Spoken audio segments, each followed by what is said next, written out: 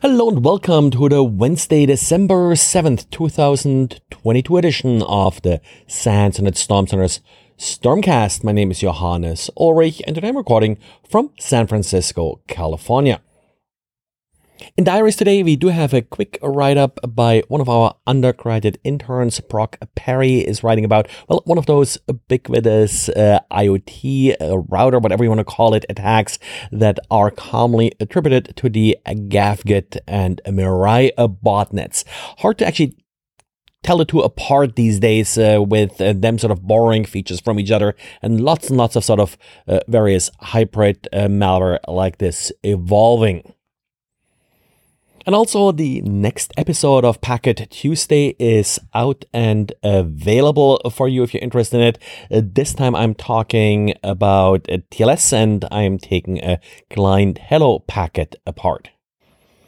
Well, have you ever deployed sort of a JavaScript library on your website, maybe to track users, some free open source stuff, but then kind of lost interest in really looking at all the stats, and so you really just forgot about it? Apparently, that's something that happened to users of the free JavaScript library Cockpit.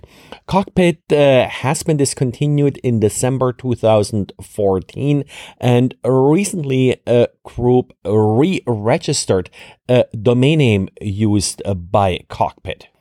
The domain name web-cockpit.jp was then used to serve malicious JavaScript, very much sort of what we know commonly as MageCard group, in that this JavaScript was then used to collect keystrokes on websites that still were loading that now defunct for multiple years tracking script. Apparently 40 different e-commerce sites were compromised, or data from those websites was compromised via this malicious script.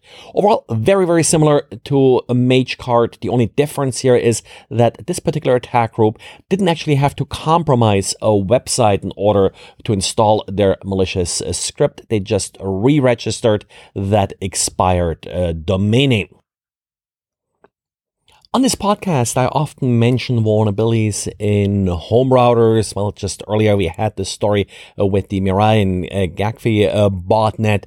Turns out that apparently not all vulnerabilities that are sort of being disclosed in these devices are actually real. There is an interesting blog post by Jacob Bynes on VulnCheck that talks about a vulnerability that was disclosed via GitHub in April.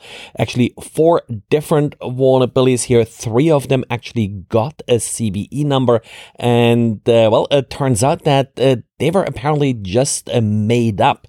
But what makes the story even more interesting is that MooBot, one of the many IoT bots that's sort of going around, apparently used that fake vulnerability. So the MooBot authors, like many others probably, read that GitHub entry. They used the proof of concept that was posted as part of that GitHub entry just blindly to hopefully execute malicious code, and then included that particular attack string in their bot. Now, since this was now seen in the wild, and this may be something that we may even have seen in our honeypots, it was considered an exploit that's actually in use in the wild and made it into CISA's known exploited vulnerabilities list, which sort of even gave it more weight and in some ways more credibility as being possibly a real vulnerability. A patch was never really released for this fake vulnerability because the affected router here, D-Link DIR 816L, had since then been already end of life, so no more support, and with that, of course, also no real statement from D-Link whether or not this particular vulnerability was actually valid. Well, interesting case here. Don't think it's really helpful for people to publish these fake vulnerabilities.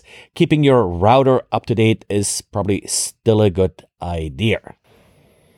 And talking about some real vulnerabilities, well, in this case, they come straight from the vendor. Google released updates for Android. And one of the more interesting vulnerabilities here, also Google points out the most critical one in this update, is a remote code execution vulnerability that's apparently exploitable via Bluetooth. No additional details so far, and also nothing about any exploits or so available for this vulnerability. Well, and this is it for today. Thanks again for listening, and talk to you again tomorrow.